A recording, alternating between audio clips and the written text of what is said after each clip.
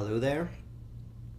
Just oh, it's saying I'm not live. If I am, I apologize. It says I'm alive in 30 seconds. Let's see if this works. Hello. This is another attempt at a YouTube live video. This is my third attempt. The first one was yesterday. You can actually watch it. Everything worked fine, except that it was published anonymously or on an unlisted website, so or an unlisted address, so nobody could see it. And then I just did one about 5 minutes ago, but I had a terrible cough, so I scrapped it. So this is my third attempt, and the idea for me is to try to use these YouTube live videos to talk about some of the themes that I'm writing about, that I'm thinking about, that I'm reading about. And I've been doing that on Facebook Lives, but I'd like to kind of move over to YouTube and kind of use that as the platform. So, I once I'm comfortable with technology, I'll probably try to do this on a regular basis, maybe even timetabling it in advance so that you can come in live if you'd like. And then maybe I can read comments and we can engage back and forth. But this morning I wanted to talk a little bit about a debate that I was watching actually between Sam Harris and Jordan Peterson. As some of you know, I'm doing a conference in October on Peterson, and so I'm doing kind of research on him and kind of looking at some of his lectures and some of his debates. And in this debate with Sam Harris, they talk a little bit about what do we believe, what motivates us, what are we connected to, what do we live from, and so I just thought I'd talk a little bit about that.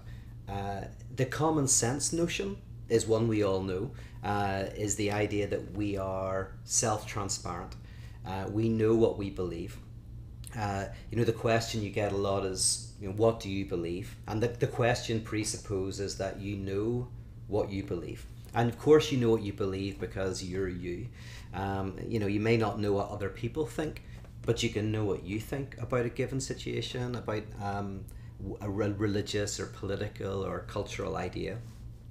But there's a problem with this, and you can go right back to Greek philosophy to see this. And it's developed more systematically in the 19th and 20th century. But the idea that actually we're not transparent to ourselves, and that, strange as it initially sounds, we often don't know what we believe. In fact, we actively hide from what we believe. It's not simply that we may be unaware of our beliefs, but actually we often have all sorts of defense mechanisms that are designed to actually protect us from knowing what we believe so that we don't have to confront it.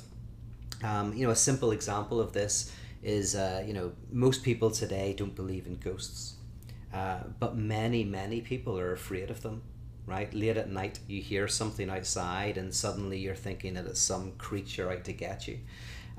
Most people don't believe that a duvet cover can protect them from a knife attack, but if they hear something in the living room, they might pull it over their heads as if it's some sort of invisibility cloak or invincibility shield.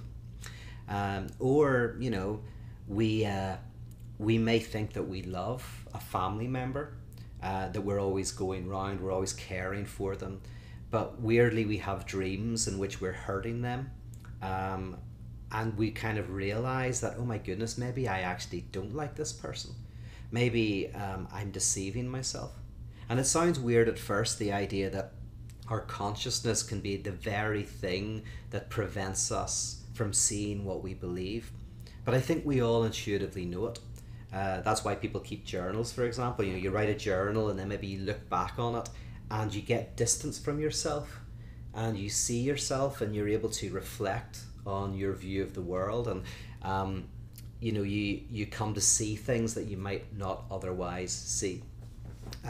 So this is common. You'll meet somebody who seems like they're very confident, they're always talking about how great they are, but you dig a little bit deeper and you discover that they're full of doubts and self-hatred. And the thing is, it's not even that you know, they're deceiving you, but they're deceiving themselves. They don't even realize it. Or you know, you obviously on Instagram you have people who are, you know, like trying to present their best life, but often it's not that they're trying to deceive you that they have this amazing life.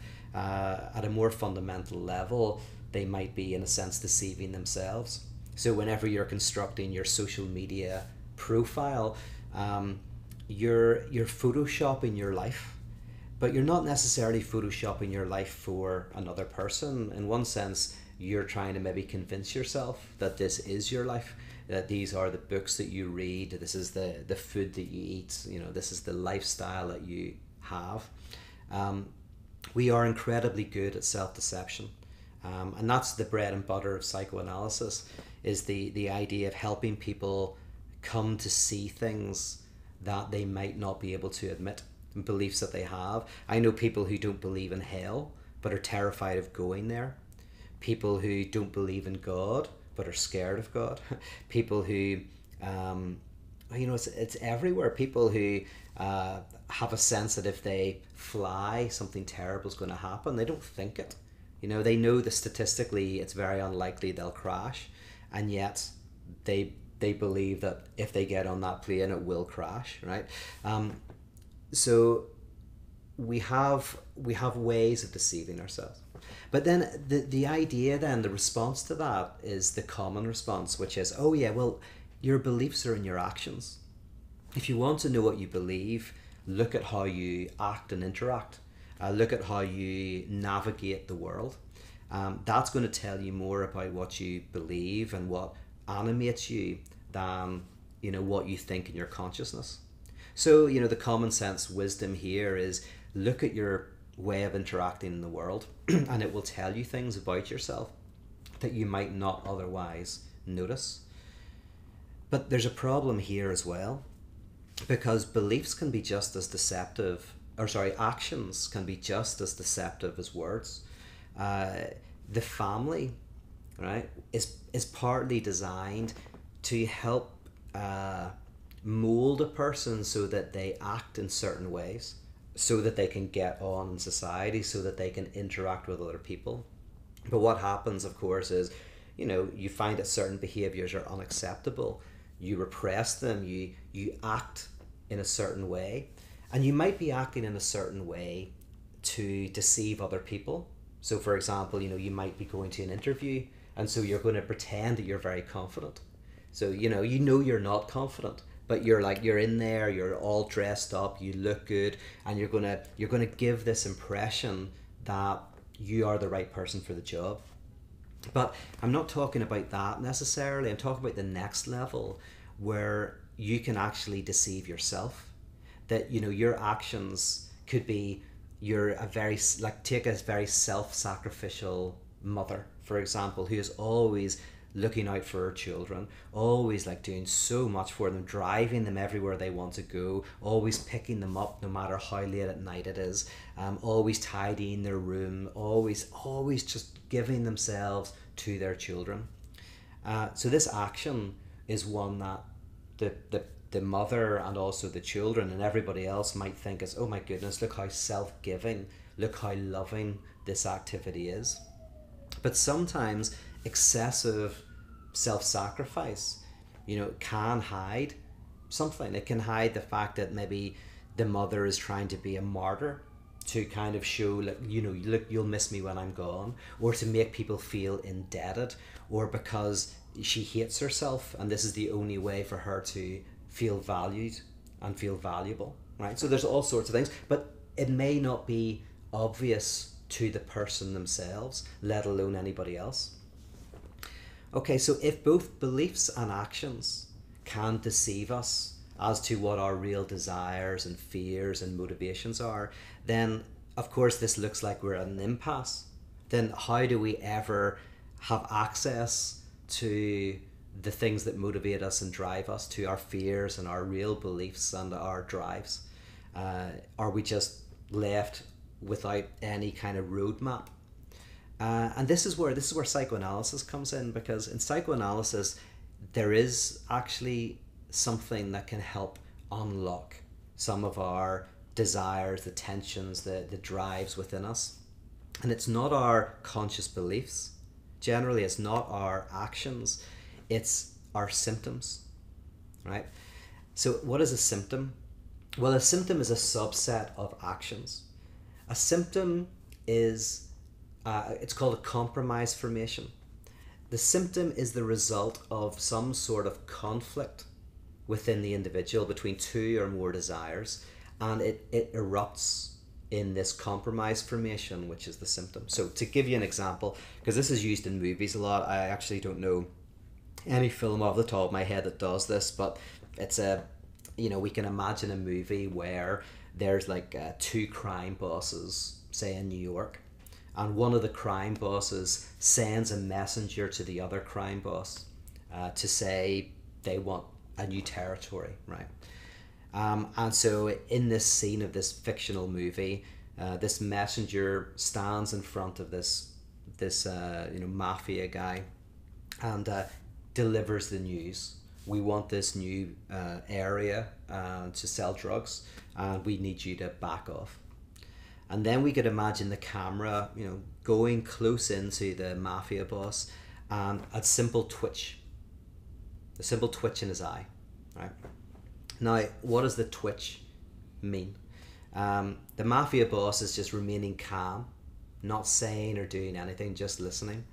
But the twitch, in a sense, in cinematic terms, is telling the audience that this individual has a conflictual desire. What he wants to do is he wants to get up out of his chair, grab his gun, shoot this messenger, and start an all-out war with the enemy.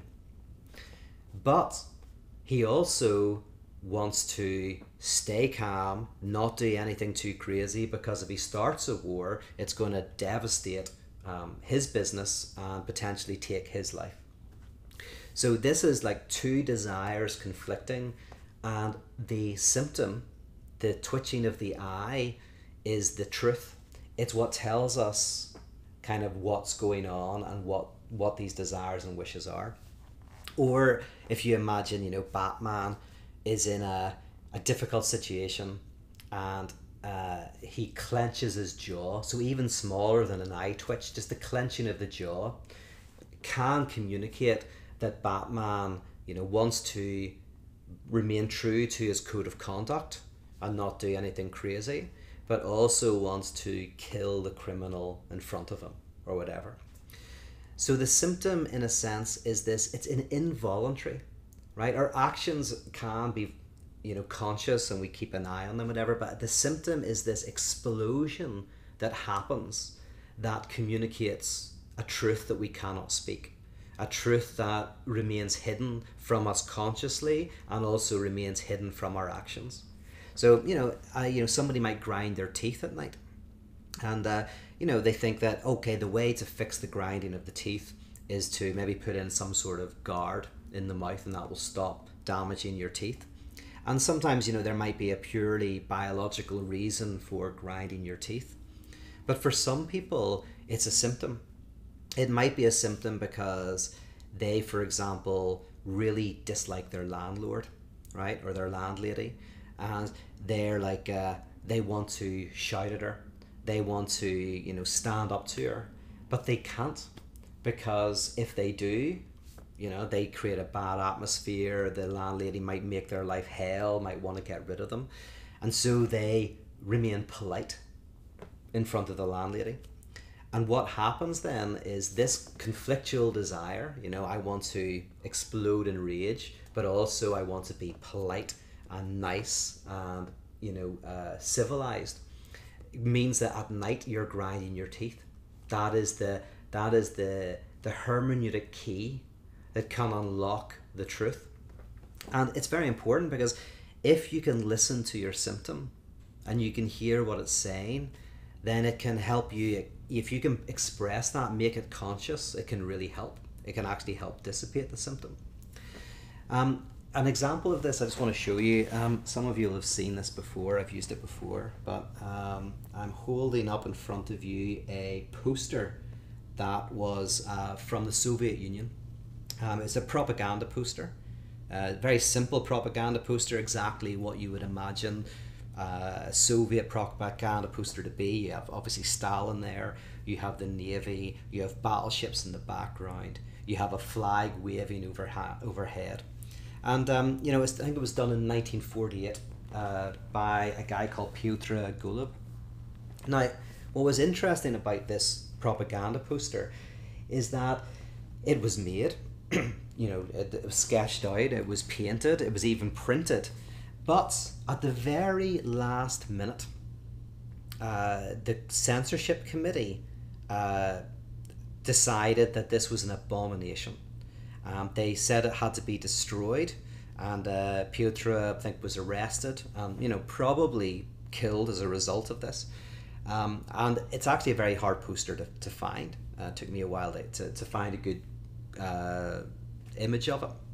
Now, the thing about this poster is, let's take it as a kind of an analogy for all of us. Like we are propaganda posters, right? We are, whenever we're on our social media, we present a purified image of ourselves. An image of ourselves that we want to present to the world and to ourselves. And that's what a propaganda poster does, in a sense. It tries to, create a Photoshop version of the state that it not only wants to deliver to the people, but also wants to self-affirm. So what is it about this poster that made it an abomination? Well, it's interesting because the first time you see it, it's very hard to actually appreciate. And this is why it got so far. This is why it almost got put up on walls, is that there is some anomaly in it that is hard to see until I point it out. And the anomaly is, if you look at Stalin's fingers, I actually might be able to zoom in on this. Let me give this a go. Hold on. Yeah, if we zoom in on Stalin's hand, we see that there's a missing finger, right? Instead of 4 fingers, there's 3. And the hands kind of look really badly drawn. They're like monstrous, they're cartoonish. And it's really weird to see that when you kind of take into consideration that everything else is so well drawn on the poster. So what's going on here? Well, you could say, first things first is, okay, it was just a mistake, right? This guy was painting and he made a mistake, right? But it's hard to kind of conceive that, because you go, well, like, the guy's obviously talented, and not only would he have to be bad at drawing hands, he'd have to be bad at knowing he was bad at drawing hands, right? Because it's one thing, like, and I've heard drawing hands is difficult, right? So it's one thing going like, oh, that was badly done, but not only would he have to be bad at it, he would have to not know it, right? So, or think, oh, it'll be fine, Stalin will be happy with that, it doesn't matter that I've given him like 3 fingers instead of 4, no, it'll be okay, right? So that doesn't kind of make sense. So then the other option is, oh, well, did he do this on purpose, right? Was this a political statement? But there doesn't seem to be any evidence for that. This is a young guy who would know that he'd be killed, potentially his family would suffer as well, and it doesn't have any iconography, any connections, iconography in Russia to represent some sort of political dissident or a message of liberation or revolution. So, one other way of approaching this is through the symptom, the Freudian slip, as it's often called, which is that it's the deliberate mistake. It's the mistake we make, but we don't know that we make it. That this person drew this hand and somehow was blind to the mistake. And if you just take the poster and you go, okay, well, where is the truth of the poster? Well, the truth isn't in the propaganda. The truth is in the hands, right? The truth is in the monstrous thing that doesn't fit in with everything else in the frame. It is the little detail that stands out. Right? Now, I brought this to be framed, and I was talking to the guy who was framing it, and he said, oh, you know what? It's interesting that the guy only has 3 fingers, because what other characters only have 3 fingers? And I was like, what? He says, well, cartoon characters, right? And he's like, oh yeah, all these old cartoon characters with 3 fingers. That in one sense you could see this being saying that the regime is cartoonish, right? The regime is monstrous. It's a cartoonish thing. The truth is there's something something unsavory underneath, or something comical underneath. Now, this is exactly what a detective does, right? So I love Columbo, and if you watch Columbo, you'll know he'll come into a scene, and the crime scene is exactly the way the murderer wants it to be. So the murderer has kind of like cultivated a certain look to the crime scene that will lead the police to think the wrong thing. Just like our actions can be cultivated to deceive us and other people as to, our real desires. So then Columbo comes in, and Columbo doesn't look at the entire scene, the propaganda scene, right, and find the truth. Columbo immediately is drawn to the anomaly, to the one thing in the scene that doesn't quite make sense. And often it isn't something.